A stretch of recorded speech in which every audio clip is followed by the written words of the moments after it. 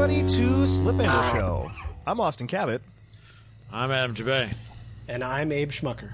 What's going on, guys? Look at that. We all talk on each other all at the same time. Yeah, that'll happen. Oh, well. I have to start the show off by apologizing about the Cummins diesel noise that you'll be hearing for the next little while. You shouldn't apologize for that.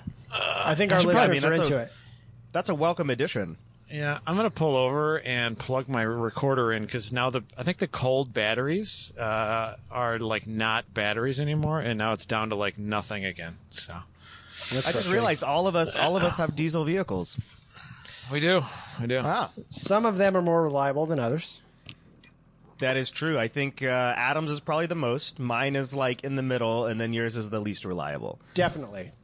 Mine's doing pretty good lately. Yeah. For those of you that don't know, Abe earlier this year bought a Jeep Grand Cherokee diesel and has been having all tons of issues with it. And things just kind of pile up. I'm pretty sure I've got more work to do next time I feel like taking it to the dealership. Yeah, we've definitely talked about it. There's been several listeners who have brought it up. At round 5, his Jeep was there, and they're like, "Holy crap, Abe's Jeep made it!" And I towed a 28-foot travel trailer in the process. Yeah, like so when it's good, it's thing. great, but when it sucks, man, that's all the time. So it's kind of like an Evo. Pretty much, yeah. Yeah, I think we all basically just own old crap at this point. But pretty much, Abe owns the newest stuff. Yeah, it's still garbage, but it is newer. Yeah, just varying ages of garbage. That's all. Well, I felt bad because I know like a couple months ago, Andy Hollis had posted that their new RV has been having some issues. Oh, really? And yeah, I think it went back to Winnebago. What kind of stuff? I don't really know. I think they were having issues with the fridge and a couple other things. Oh, okay. Not but like, I got to thinking about it. Not Mercedes mine's problems. The one I bought from him and Ann. It's a 2011, which means it was kind of built during the recession. Yeah. When they weren't probably building a lot of them. That's probably true. So there's probably a little bit more attention to detail because the thing, even now at 177,000 miles, not a squeak or a rattle from the interior at all. Yeah, I wonder if he bought his, or one of his was built like on a Friday or something too. You never know. I mean, I know you can throw an RV together in a day like you did with yours. I got a few more than one day into mine, but in terms of utility per dollar, I think that Adam's RV is probably like the best one on the planet. Dude, yeah, $8,000 and it's driven 20,000 miles to Good Life events, like with no big issues. And it's been a hotel for literally dozens of people. Yeah, I slept in it over 30 nights, both last year and this year. Hey, Abe, you know what's funny? No. Adam's RV and my RV are both more reliable than your daily driver. That's true. So I changed the oil in it like a week and a half ago, and it looks like I might have a rear main seal problem because I got a little bit of drip on the very back of the engine block, and the oil pan was just redone. Also, I'm losing coolant, which to me suggests, or from what I've read on the internet, is the EGR cooler can burn coolant and you don't know where the leak is. We'll see how those things go. You might want to make sure it's topped off. That's for sure. I'm keeping an eye on it. It seems like all the major modern diesel problems, like on 6-liter Power Strokes, and it's on all from emissions bull dude, crap. it's all EGRs and emissions. Like that's all it is, man. Yeah. I don't know how it's that hard to engineer because those same companies have to supply components to long haul type trucks, and those have to be 100% reliable all the time. But they're not. The new ones, like everything with the DEF systems and stuff, they're not nearly as reliable. So. It's screwing everything up. Yeah, the EGR coolers and DEF systems, that stuff is, there's a reason that people delete it, like on everything. But, because they're rebellious. Yeah, like most of your big issues, time frame for repair-wise, have been related to that stuff too. Definitely. So. I mean, it's like when you were a kid and you got a new bike and you took all the reflectors off because it looks stupid. Yeah. Abe needs to put some baseball cards in his spokes, dude. I think that's a great idea. Yeah, totally. No, if I wasn't bleeding Chrysler drive for warranty repair, I'd probably do all those delete things. But as long as Put it all those continues baseball to be cards in the spokes. serviced, it's, I just kind of got to keep things as is. Now, do Yeah. they give you a loaner when they have it? Yeah, they facilitate something through Enterprise. That's okay. kind of But nice. it's kind of a pain in the neck because part of the service contract is you have to be driving a Chrysler vehicle, which means that if I call Enterprise and they don't have something, they have to find something. They have to rent you Really? a Chrysler vehicle? Correct. No way. Way. What do they care? It's part of the contract. Oh my gosh. That's so bizarre. You know, with how much that thing's been in the shop and how much they paid for rentals, they could have probably just given you another one, and so that you always have one that works and one that's in the shop. That's actually pretty close. It's yeah, you right should now totally we're have at two of those. right now we're at $12,500 worth of work this year. Oh God. So That's insanity, dude. It's insane. Well, and that's me not taking it in for the last bits of things that I've noticed. So Oh, it's so much money. Yeah, one of the drivers from I think Arizona. I think he lives in Arizona. He drove all the way out to Grid Life South. Brian Namnek. He has like a Laguna Seca Blue E46 M3. Yeah, I saw his post about a truck. What happened with this truck? Yeah, so a couple weeks ago when we were at Buttonwillow, he was on his way out, and his EcoDiesel Dodge Ram 1500 died, Yeah. in Blythe, not even halfway from Phoenix to LA. Like really died though, right? Yeah, left it essentially stranded on the side of the road or at a dealership or something. Yeah, I think I saw something about it sitting at a Chevy dealership, which I don't think they're going to do any warranty work there. No, probably not. Well, the same thing happened to Michael Puglisi on the way down to Road Atlanta. I think the exhaust system burned a hole through the DEF hose that runs from the tank to the injector. And it gives you a countdown in the number of miles that you can drive before it totally locks the vehicle down. Yeah, it'll put it. Yeah, it And won't let he it start. got it to the track, but then they had to order a bunch of parts to actually get it fixed.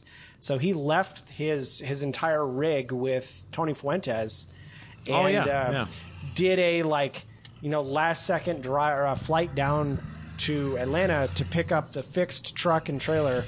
And drive it to long haul straight to Speedring.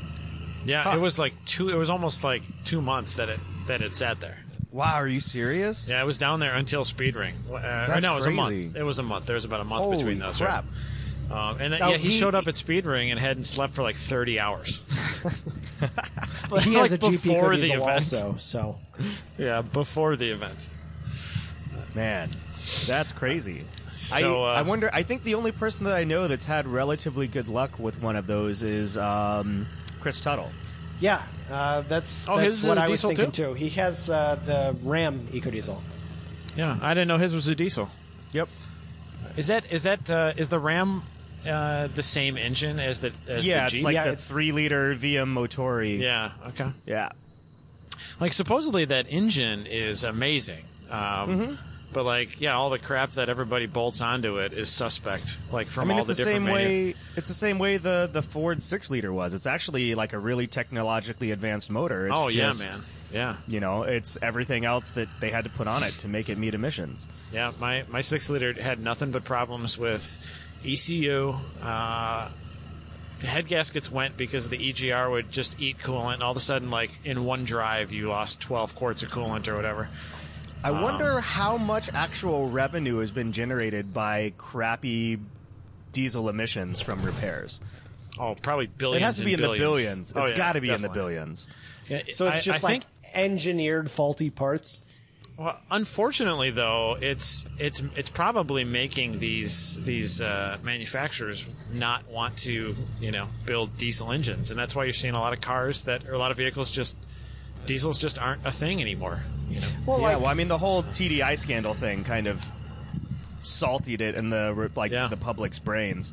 Well, Yeah. I guess I understand, in the passenger vehicle market that a hybrid electric vehicle is more favorable kind of pretty much all the time. Yeah. The TDI diesels, Jettas and whatever, for driving on the highway, fuel economy was great, but the electric is almost as good. But if you're towing anything, there is no comparison, and it is the superior system.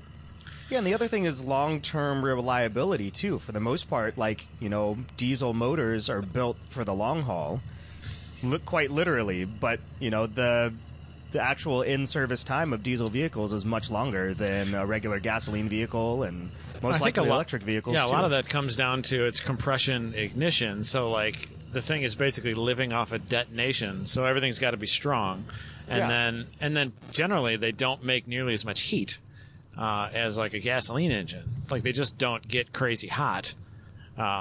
So everything is the heat cycles are drastically different, like 50, 60 degrees difference from like a hot gas engine to a hot diesel engine. As far as surface temperatures on things. And I wonder if the diesel blend that we have in the States varies that much from the diesel that they run in Europe, because that Via Motori motor was obviously designed to run on European diesel. Probably not that much. We have a the lower sulfur content. blend. Yeah, the sulfur content is the only thing really. Mm-hmm. But you can run a diesel. There's a lot of people running the 5.9 Cummins, the piece of crap I'm the driving old right ones. now. They drive they run those things like fully successfully on anything. Yeah, but you can't do that with like common rail diesels though. No, probably not as easily at least. Yeah, I think it gums up the system, and you just have issues all around in So any much sort of common rail. Yeah, so much of like the vegetable oil thing though is like getting your temperature right and stuff like that with from what I've read. I've never actually played with it, but yeah, that stuff that's kind of fun to read about. But man, that's too much work. I remember the first time I ever saw anything on running on veggie oil. I think it was. Do you remember Dave Stacy from Power Block? Oh yeah. Yeah, they were installing a system in a truck, and then they had a garage system where they could essentially bring in waste oil and filter it out and make their own biodiesel. That's the first time I ever saw it. Yeah, and I thought it was the coolest thing ever.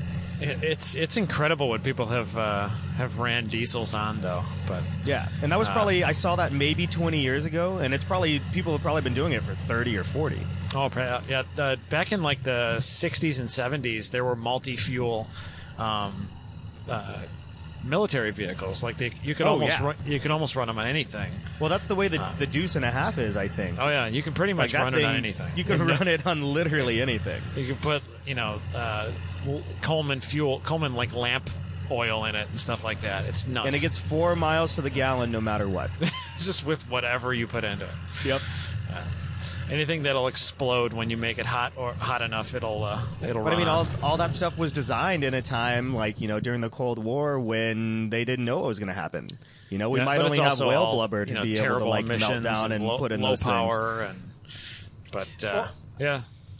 Not to steer us away from diesels, but that I have a thought that's kind of related to that. Okay. When you think about track cars and whatever the future looks like for track cars, I guess I'm of the opinion that I think that mid 2000s and earlier is probably the high water mark for exactly what you want a track car to be. And think about the technology that's in a brand new M3, for example.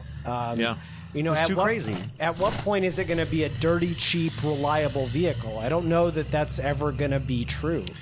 Well, and if you look at some of the traction control systems now too, some of that stuff can make it dangerous to drive on track. Yeah. We might have seen some of the last amazing cheap track cars. See, Abe, I thought you were going somewhere else with with modern vehicles and types of fuel such as electric because of current events. But I guess that's not where you were going. So that's a discussion for another time. Abe and I were talking about rules today. We did, and we did talk about. We kind of finalized the rules for next year, and we talked about electric vehicles. And this is for Grid Life for those that don't know. Yep. So importantly, in light of recent events, both Adam and I agree that it's not our pig, not our farm kind of situation. But at the same time, if I were reading competitive rule books, I'm not of the opinion that electricity counts as fuel. Yeah. And so, to me, that's not an electric vehicle is not an alternative fuel vehicle. It's simply a vehicle without an internal combustion engine.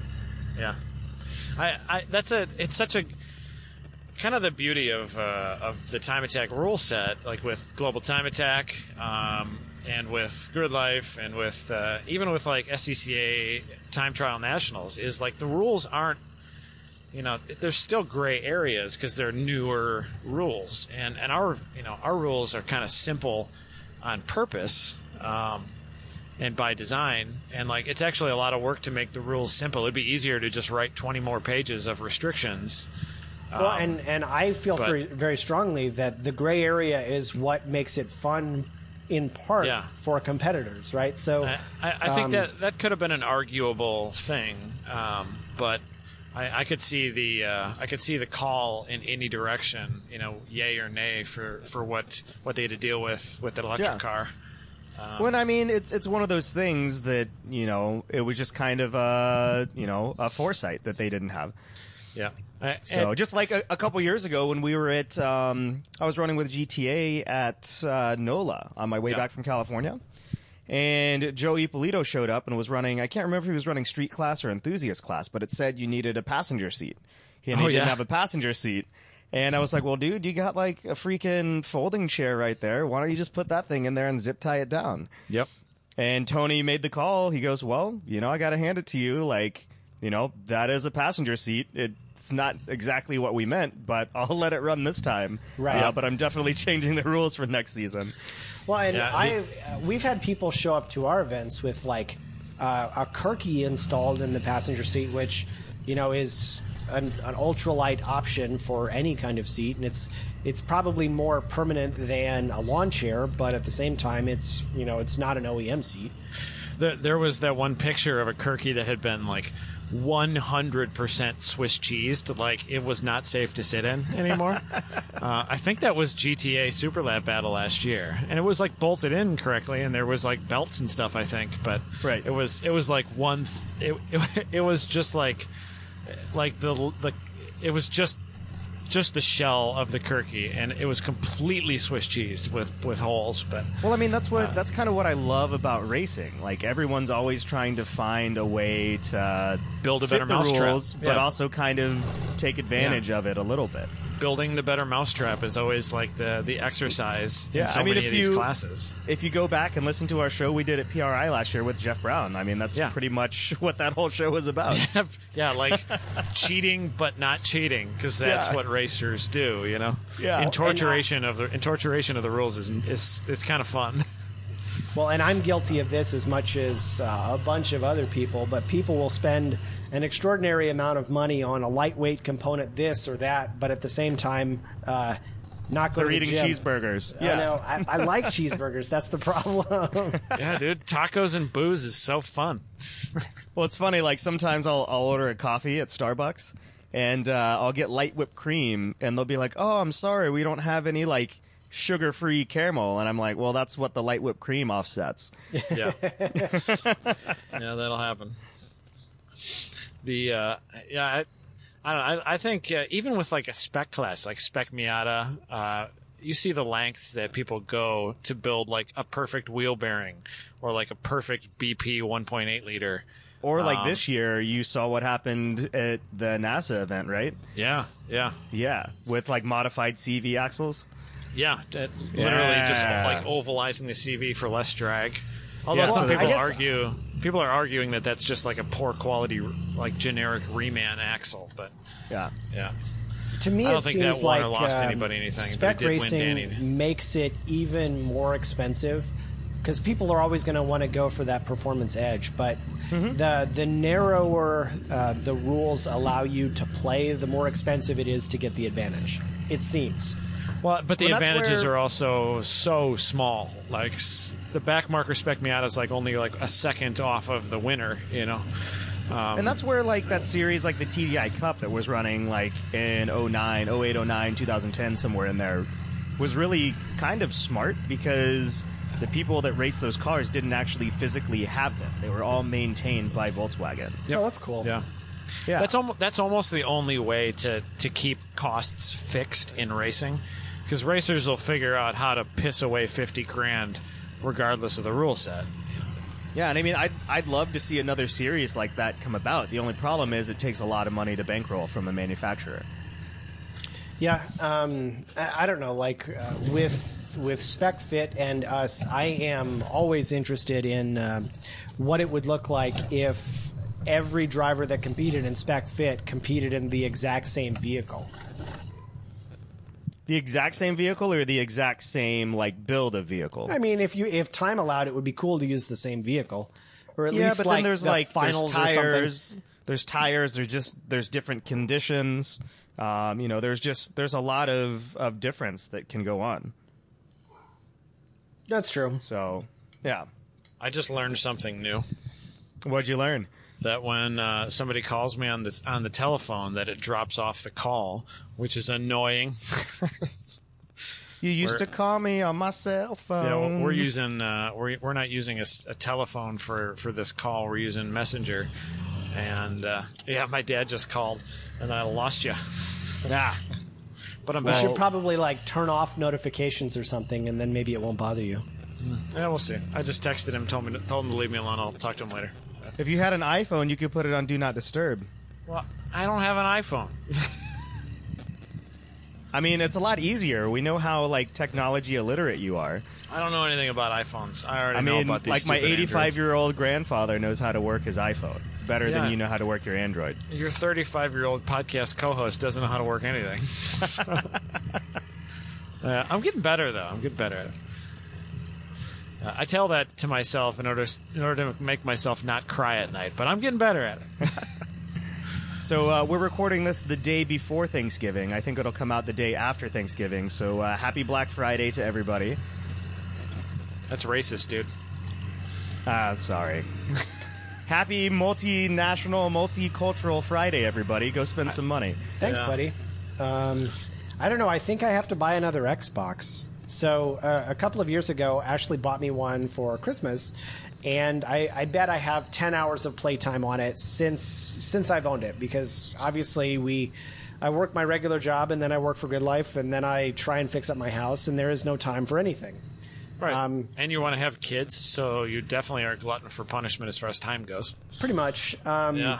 And so I had like a few hours one Sunday morning a few weeks ago, and I turned it on, and it powered on, and it made all the funny beeps and whirs and all of that, but like it wasn't sending signal to the TV. And I took it to the Windows store and had them try and diagnose it, and they were like, "Yep, it's broken. It's out of warranty. You're just going to have to buy another one." They won't fix it? Well, it was going to be like $200 to fix or $300 to buy a new one. that And I was sucks. like, they weren't going to like basically warranty their work, and I was like, well, this doesn't make any sense. So why don't you fix it yourself? How? Just go on I don't know. YouTube, man. I'm sure somebody's Yeah. fixed it. Or there's that company called iFixit. You could probably go there. This is not a plug for iFixit, but Maybe, I don't know. like they have guides. Like they sell you the parts and the tools, and then they give you like a video guide on how to do it. See, here's the thing though. With as infrequently as I play, spending any money seems like kind of a waste. And I always translate those dollars into like horsepowers or tires. You already For- got all the horsepowers. You don't need any more of those. I wish I had more. Oh, speaking of which, well, you were probably turned on to the Xbox thing by game night, right? That was fun. Correct. Speaking of real cars, your car is like working again. What happened? Yeah. So I did some data logs, and with my tuner, we did some remote tuning, which is funny because he's also based in Indianapolis, but is very busy, so it's almost impossible for us to connect in person. Yeah. He made some dark magic changes based on the data logs, and now it makes all the horsepowers again. Yeah, you were like missing 5 to 10 pounds of boost or something, and you couldn't Yeah. find any leaks anywhere. And Yeah, and like when it was on like max power, it's basically like 525 or so on a DynoJet, which is to me it's a lot. yeah, I drove it. It's a lot. And a lot.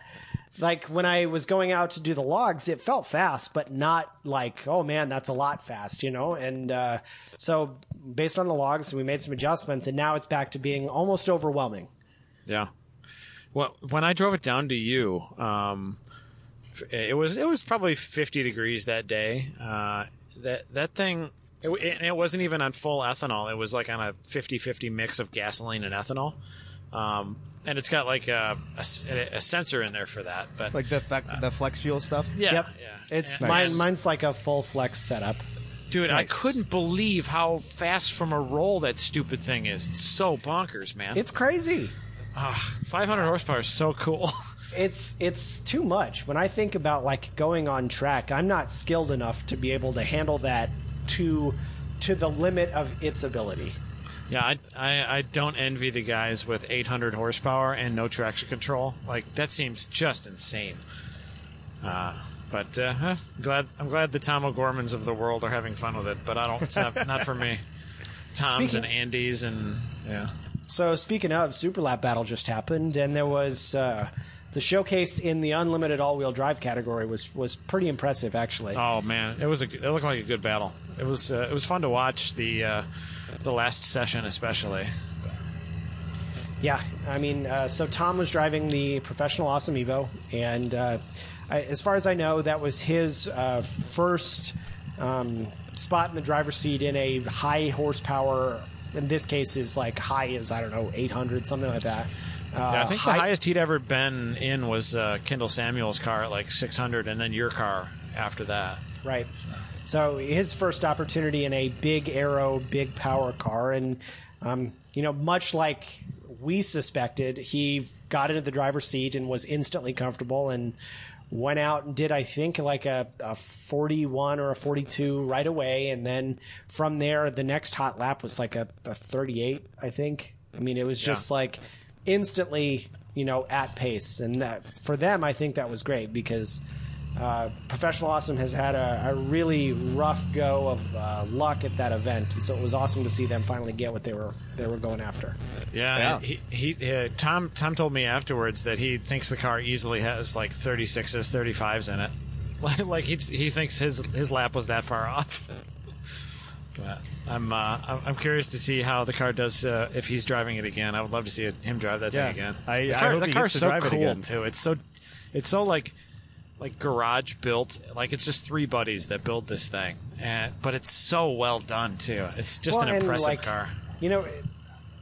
I understand, and I think we all do too, that those guys have a tiny, tiny budget, but the reason that their car is fast is just because they're smart and they spend hours and hours and hours in development, right? So they can't just buy all the parts; they just they build something that fits their needs. Yeah, and then you compare it to like the Subaru that Richard Boak was driving, and that thing is like equally impressive. And they've had so much time developing that car, and it looks so subtle. But man, these unlimited time attack cars they're freaking bonkers, man. It's ridiculous. And then they're all like 4-cylinder engines. I don't know why these guys aren't putting like 6 cylinders or 8 cylinders in these things. It's got to be so much easier to make power with more cylinders. If you're going to turbocharge it anyway, I really don't like the logic of using a small 2 or 3 liter engine. Just it seems painful. Yeah.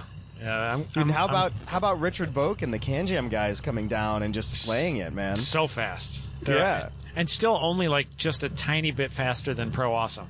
Yeah, and that was, watching the in-car video that they posted, though, that car looks so planted. Oh, it's unbelievable. That car is so planted. It's the same thing with the video from Speed Ring. The car is just so dialed, man. Do you know what trans is in that thing, Abram? I do not.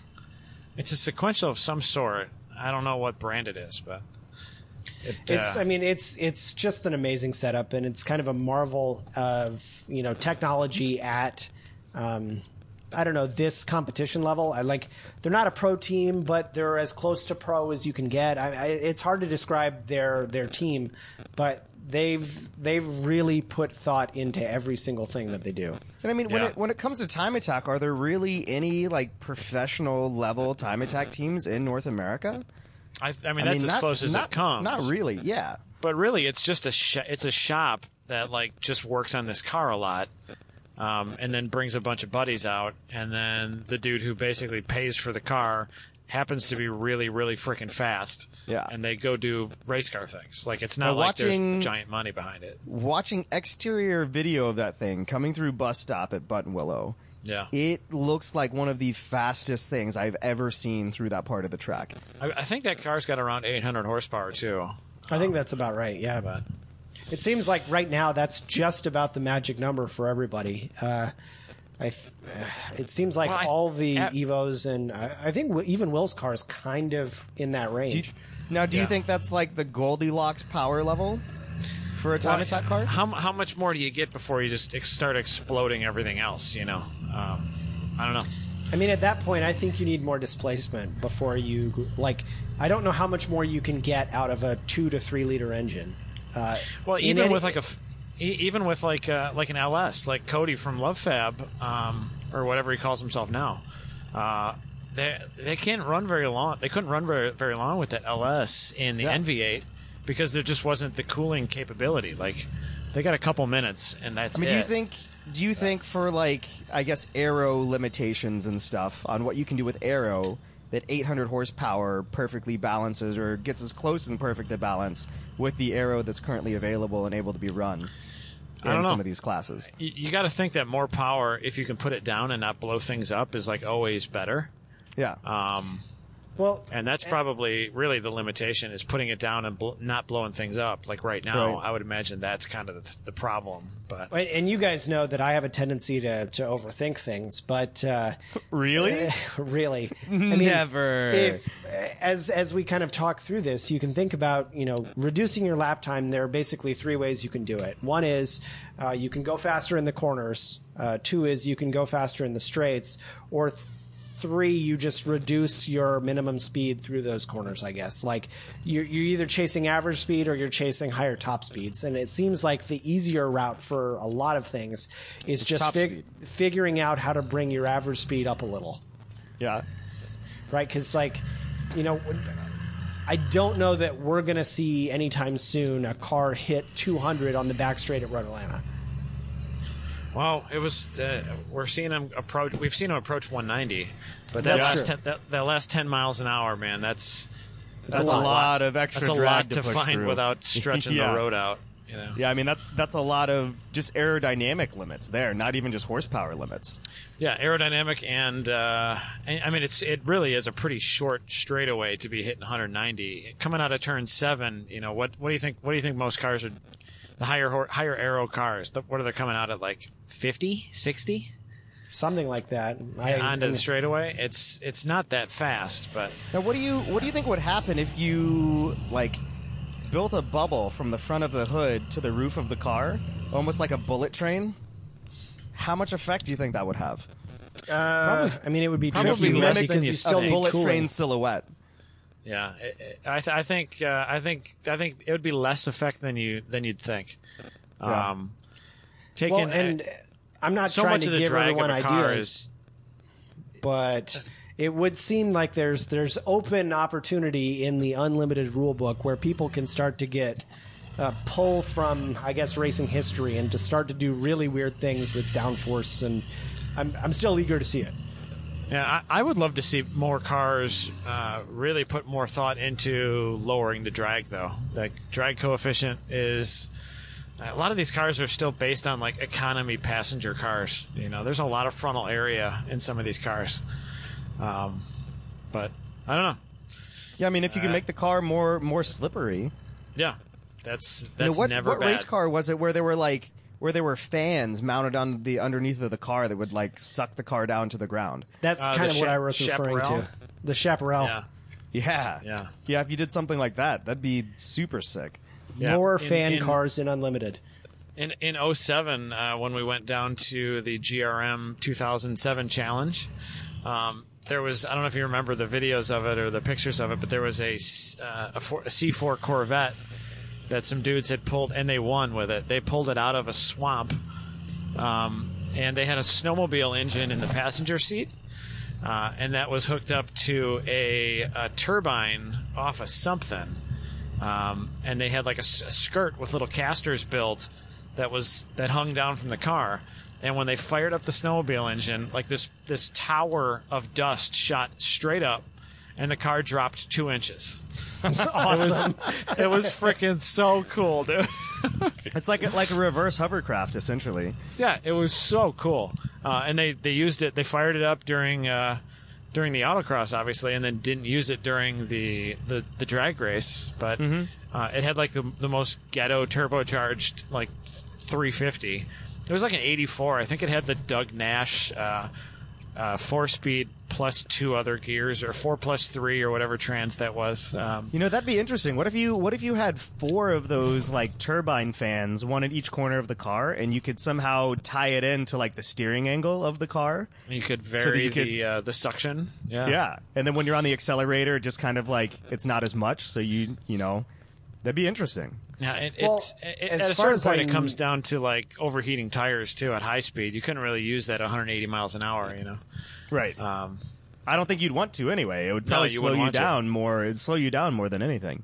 Yeah. Well, and I'd like to see, I'm pretty sure that it is currently allowed. In unlimited class, we would allow active aero, right? And I know that Professional Awesome did a couple videos a while back where they had actuators on the rear wing, but that area at the moment is largely untouched, right? It would be great if you could take a note out of Formula One's book and start to build this DRS type thing that on the straights you had minimal drag, but then in the corners it would go back to the way you wanted. So Modi from Blackbird Fabworks had actually I was just fabbed gonna something say like that up. Yeah. On a Miata. It was really cool. You could change the angle of attack on the wing when you were going down the straightaway just by holding a button down. He just posted some pictures, I think, of that car or of another car. I think it's the same car. He's done more work to. Yeah, insane blue roll cage and stuff. Yeah.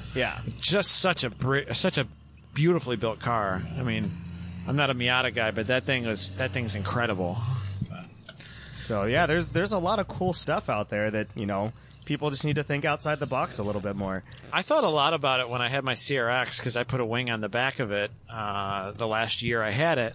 I thought a lot about like testing the mounts on it also to like only, you know, to try to figure out how much downforce it could make. And then to make the mounts just strong enough to where the wing laid back, you know, at 100 pounds of downforce or whatever. But I didn't get around to developing it because I didn't like the car with all the weight in it because of the engine, and I sold it. But you're not allowed to have any kind of pivoting mounts in STL. But it doesn't say a lot about the structural integrity of the mounts.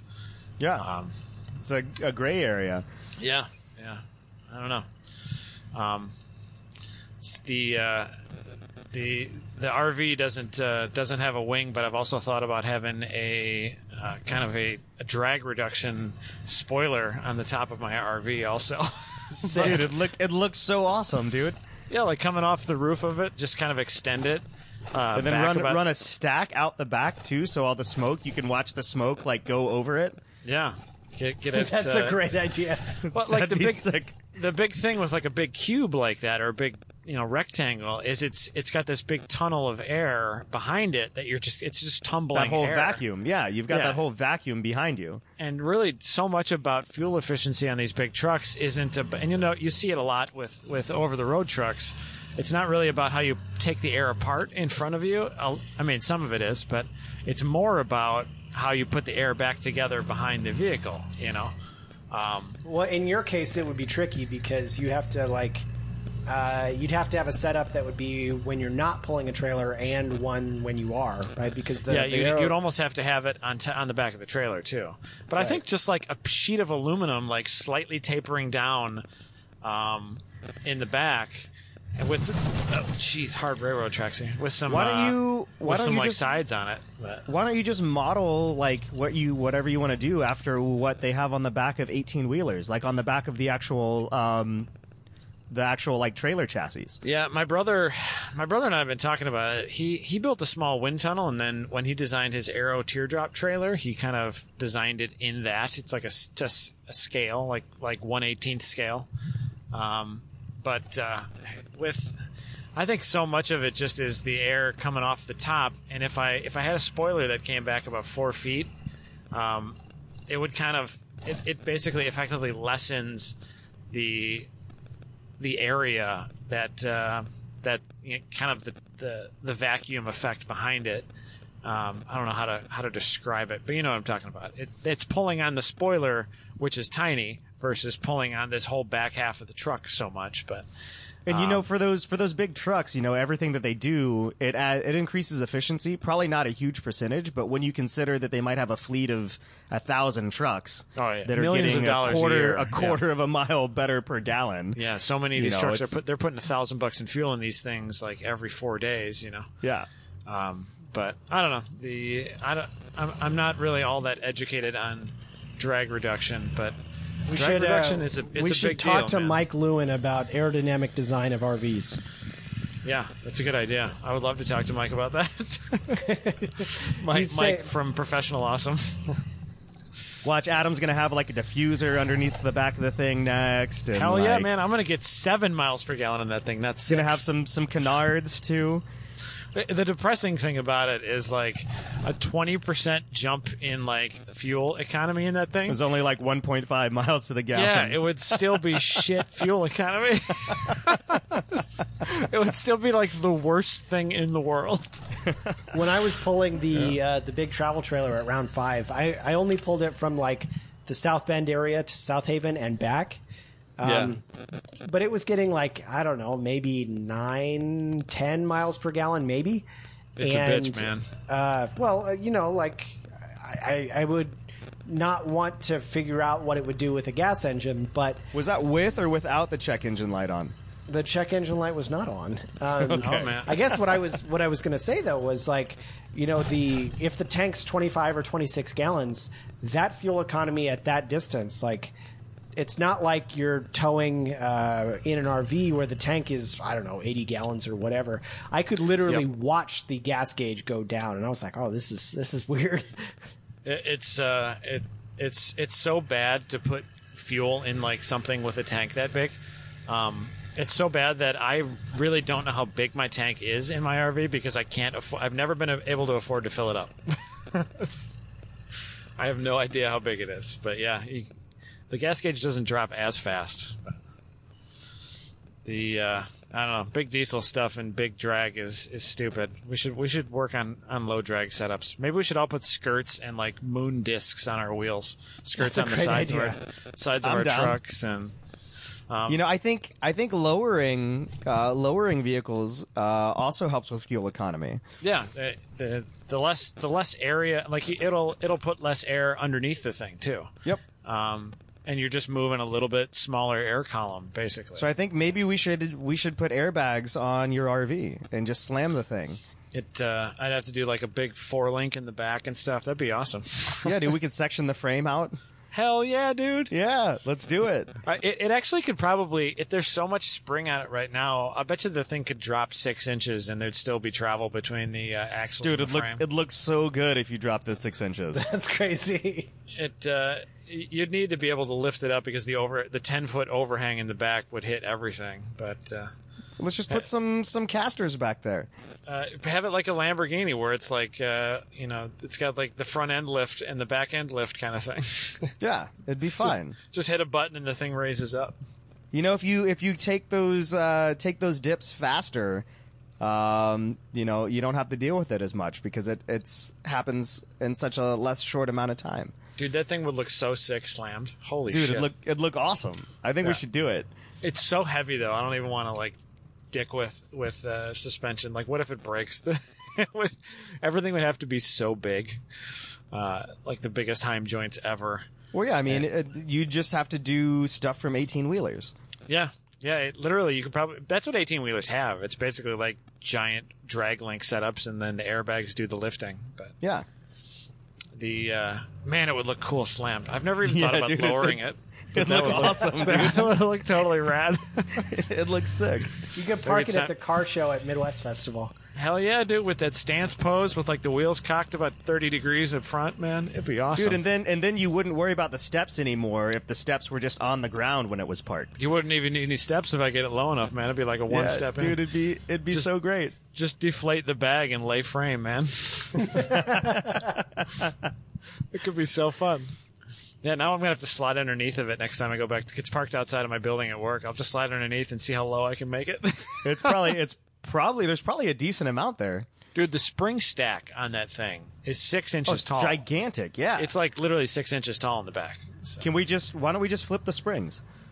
I don't know if that's going to work. But, No. although maybe I could put the springs. Yeah, maybe I could put them under the axle instead of over the axle. Oh yeah. I mean that's 4 inches, 5 inches right there by itself. I'll have to look at the frame clearance and then like the other problem might be that man, we talk about some random things on this one, don't we? The other problem might be that the drive shaft is only like a foot long, so it would have like a giant change in. I might have to like change the angle of the trans and engine.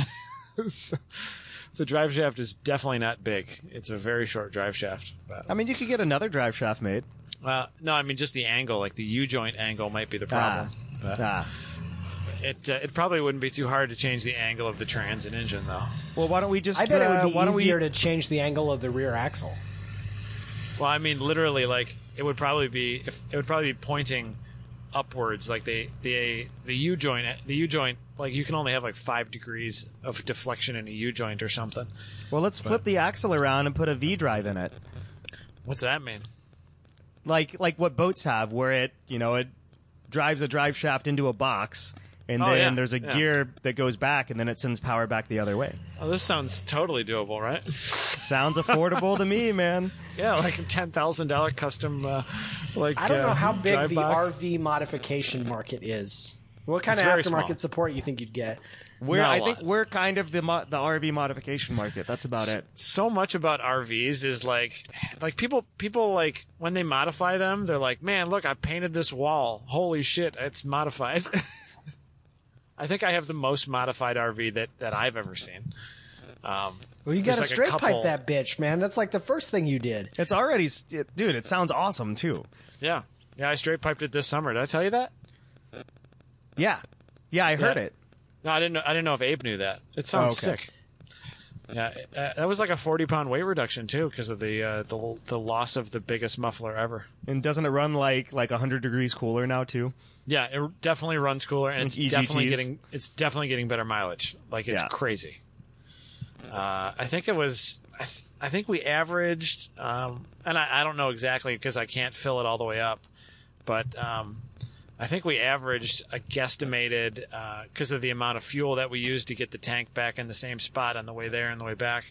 In like a 1,400-mile round trip, I think we went from like 6 last year to 7 this year. It's not bad. No, That it's, adds up. I was probably pulling moving about 1,000 less pounds this year, also. But anyway, That's true. And I mean, pretty much the run from Chicago down to Atlanta, it's all downhill, right? I don't You know. know, Is it? I mean, lot of well, it you're going from the north to the south, so it's all downhill, right? Yeah, that's how that downhill works, Austin. That's I know. Downhill in culture for sure. The I don't know. I don't know about what the elevation change between here and there is actually. No, I was just kidding. It actually might be though. It might be lower there than it is here, but not much. It's higher. Is that more mountain there? I know you got to go Atlanta. over Well, mountains. Atlanta is higher sea level comparatively. Oh, it is. Okay. Yeah. I kind of would have estimated it's lower, but I guess it is. You're kind of up there in the mountains, sort of. But Yeah, you're on top of the Piedmont Plateau, is what they call it. the plateau, the Piedmont. I'm looking it up. Plateau. Yeah, sounds fancy. Atlanta is at 1,050 feet in elevation above sea level. What's Chicago? Chicago is probably like right at it because you're right there by the Great Lakes. I think we're in the 500s or Chicago. 700s. Never mind. Chicago's 594. Never mind. Yeah, I thought we were somewhere around there Los Angeles is 285, which is weird. on average, right? Yeah, like, Yeah. that's weird. Canyons, canyons, canyons.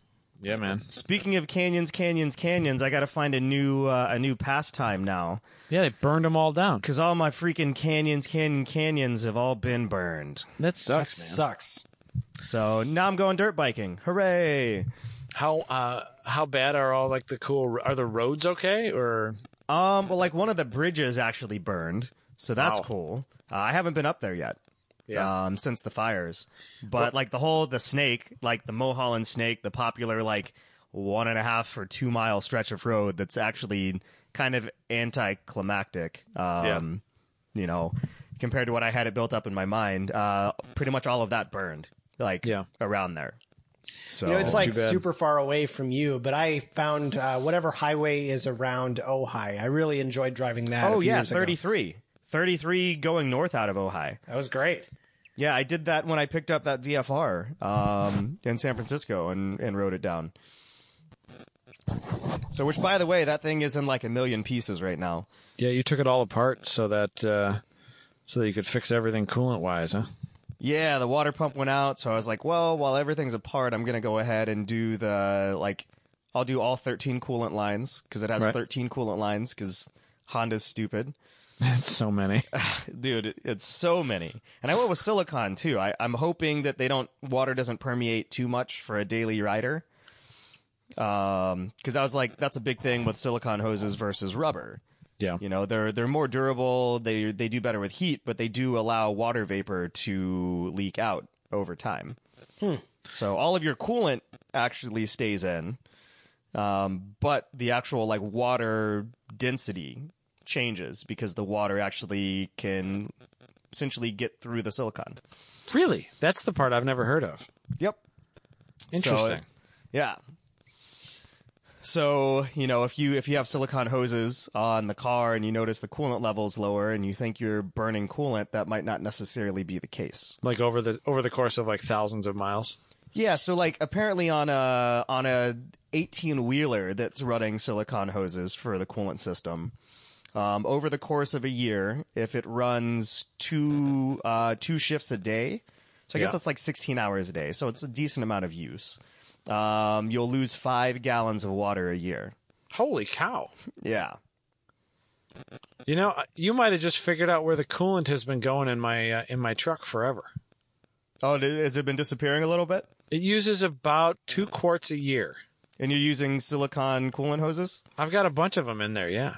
Yeah, that's probably what it is. That's so bizarre. When you top it off, don't add any more coolant to it. Just add distilled water to it to bring it back up to. Oh, I don't add level. Distilled water. I just dump a bunch of water in there. I just flush. Just whatever. I just flush that stuff out every couple of years. He just gets the garden hose, and he's like, "This is fine." No, I literally just get the garden hose, and then I dump some coolant in. I'm like, yeah, that's got to be like 30, 40, 50%. Who cares? No, so it's actually something that I've never known about until just last week when I was doing some research. Yeah, you just told me about it. That's interesting. Yeah, man. yeah. So, you know, kind of an interesting story. I actually, you know, I was doing some research, and then I was Googling, and one of the articles that I found was actually from Mike Kojima at Moto IQ like 9 years ago, back in 2009, and he was writing about it. Moto IQ. I hear that's a good website. Yeah. Moto IQ will there might be some things that we start doing with Moto IQ soon. So yeah, everybody stay tuned. I've loved Moto IQ ever since they came out. Did they start Moto IQ like roughly right when Sport Compact Car stopped? I don't know if it was when Sport Compact Cars stopped or it had to have been because Modified was still around in like 2011. Yeah, I know it was pretty close to the time that Sport Compact Car shut down. Yeah. Man, I used to love Sport Compact Car so much. It was the best. I still do, dude. Just such a good magazine. That's pretty much that's where I got my love of cars from, kind of, or at least the style of modifications that you and I and Abe enjoy, like the functional ones. Well, like something I always really enjoyed and why I gravitated to Moto IQ was, you know, there are a lot of places that can give you the how and the what with modifying cars, but not as many people spend time on like talking about why you do a certain thing or why you'd make a choice to do this versus that. And so I always liked the technical aspect of it. Yeah, super technical articles. Like that was the reason I like Sport Compact Car. It wasn't just so many articles like in Honda tuning and stuff were just surface level stuff, you know? Yeah. And like Import Tuner, when Import Tuner was around, they had like good articles on, you know, parts, like they would put the parts on it and dyno it and stuff like that, but it didn't go into like the real details of why it was making more power. Right. You know, it'd be like, hey, this is a downpipe. We dynoed it stock. We dynoed it with the downpipe. Here's the difference. And they'd overlay the graphs. So, like, they started to get technical, but they didn't explain why running a downpipe like that might actually help make more power. Right. And they usually didn't even talk about what were the air fuel ratios or what tuning was done or whatever, you know. Mm-hmm. Yep. But the way Sport Compact Car was written back in the day, you know, it wasn't. It was technical, but it wasn't written on like an engineering level technical. You could still read it and be a dumb high school kid like I was. Yeah, be a dumb college kid like me. Yeah, and they've kind of carried that over, you know, with Moto IQ. Yeah, and they do a lot of different articles. I mean, it's super varied. It's basically like whatever Mike Kojima's buddies are doing, like they're making. That's what they make the articles about, and they're all doing cool stuff. So, yeah. Well, I remember. I think we need years I think back. We need to have. Go ahead. Oh, I was going to say I think we need to have Mike on soon. Yeah, I think we're planning on doing that. Oh, you didn't send that email. Send an email, Austin. I do need to send an email to get that set up. Yeah. Yeah, we had a call with Mike Kojima yesterday, so. We got to get him on the podcast. We got to get him on the podcast. So I remember when the website was like not full of information, the number of project cars that they had weren't very many.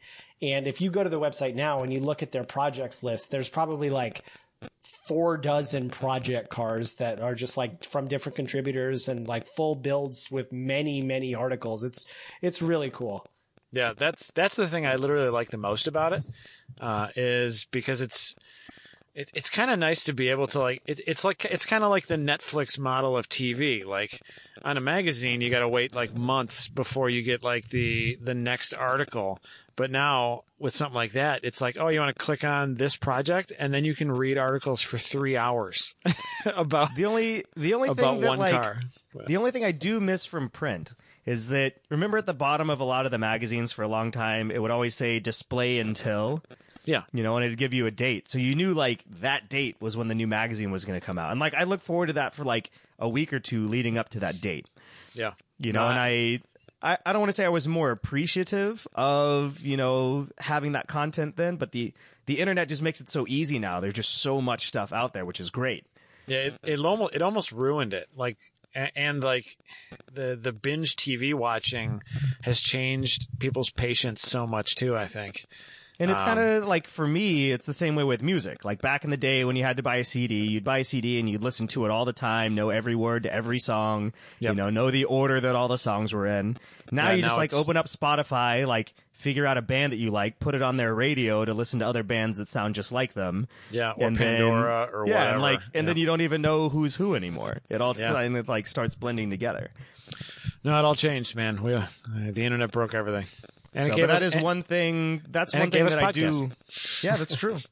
That's one thing I do like about Moto IQ, though, is I feel like they're not just like flooding the market or like, you know, flooding their website just with like breaking news and all of this stuff. Like there's still a lot of thought that goes into their content releases and stuff like that. So well, not just that, but there's like some kind of permanence with what they do too. It's not just like a constantly refreshed news feed. I mean, they do that, but you know, if I wanted to go back to a build journal on Evo 10s, that's always going to be there.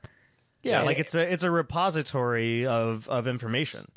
It's basically what we wanted TrackTune to be, but we didn't have any money, and we burned ourselves out in 1 year. That's true. But yeah, I think it's rad. At least we kept the podcast going. No, I think it's rad, and I'm stoked that the podcast might have something to do with it. So, I guess that's a blatant hint of what might happen at Moto IQ.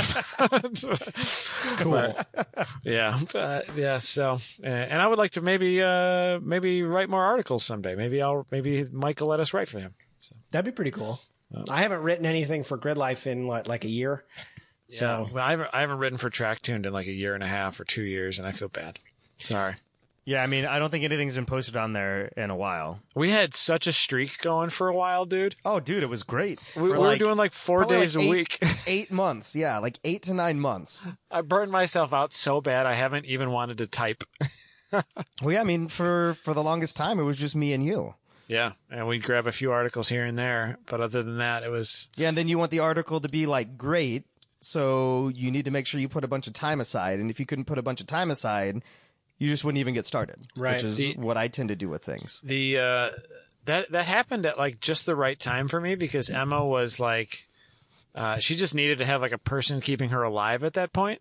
And so Emma could just sit on my lap and I would write an article. But now she's like a person that needs to hang out with people, and so now there's no free time anymore. So I can't sit down in the morning and have a kid who didn't want to sleep just sit on my lap because she's 45 pounds and she'll hit me in the face. So she was like 7 or 8, 10 pounds back then. So. All right, dudes, we're in for about an hour, and I have some more Thanksgiving food to cook. So I am going to drop off the line. Yeah. Cool. Well, make sure you send some of the food my way, man. I'll mail it to you. Yeah, what did we even talk about in this show? I think we made a Diesels. show. RVs, Aero. I don't know. Yeah, we did.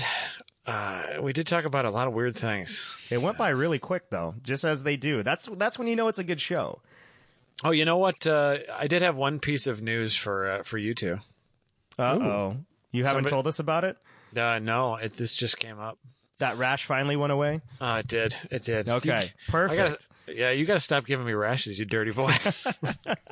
I've been having thoughts of not owning the Fraser anymore, Oh, no. I've seen that in the chat. and somebody is there's somebody coming to look at it on Friday. Oh, really? Yeah, and we're doing and if he wants it, and it sounds like he wants it like bad. He's driving like 4 hours. We'd be doing a trade. For It's a cool race car class. It's the only other class that's really intrigued me in SCCA for a long time. And Ryan Christoph has a car that fits it. So oh, and GTL? yeah, it could be awesome. Sick, dude. So I might have but there might be new shit to talk about soon. I'm kind of excited about the potential. I'll let you know next week. So That'd be awesome, dude. Just what you need, another race car. I burned myself out bad on the Fraser. And it's so beautiful and I love it. But I also am afraid to drive it because I have a child and a wife that depend on me, and it's very tiny. But this would be like a 10-year or 5-year kind of term race car project. But maybe there might be more race car projects in the future for me. So because I have a sickness and I'm a bad person. Well, I'm trying to convince Ashley that I need another race car also, or at least the way I'm describing it is I have the race car, and the Evo is not a car that I want to be turning laps in. One, because it's too fast, but two, it's because it's too expensive to drive. Too many consumables. I also want a track car, and a track car is for turning laps. Yeah. So Abe needs a rat. Abe needs a little dirty rat. So I don't know if that's like a TSX or a Fit or something that I can just beat on for a while and put gas and oil in and call it good. Yeah. Anyway, so maybe more race car projects next time. But Yeah, I'm slacking, man. I need to get a new car. oh, and I'm just about ready to paint the interior of the hatchback, so we're almost there. Hooray! Yeah, man, I'll be actually doing real assembly work on the interior soon. So Nice. I do apologize to listeners about the background noise of me driving home from the job site, but it looked like on the levels on my thing that it was okay. And Abe is smart; maybe he can figure out how to make it go away. But, It's probably fine. yeah, well, it's a kind of a loud truck, but it'll be better. It'll be better than Skype or Facebook Messenger. That's what in the business they call ambiance. ambiance. That's right. All right, All right, dudes. buddies. Well, have a good Thanksgiving, guys. All right. Take it easy. See you, See dudes. ya. See ya.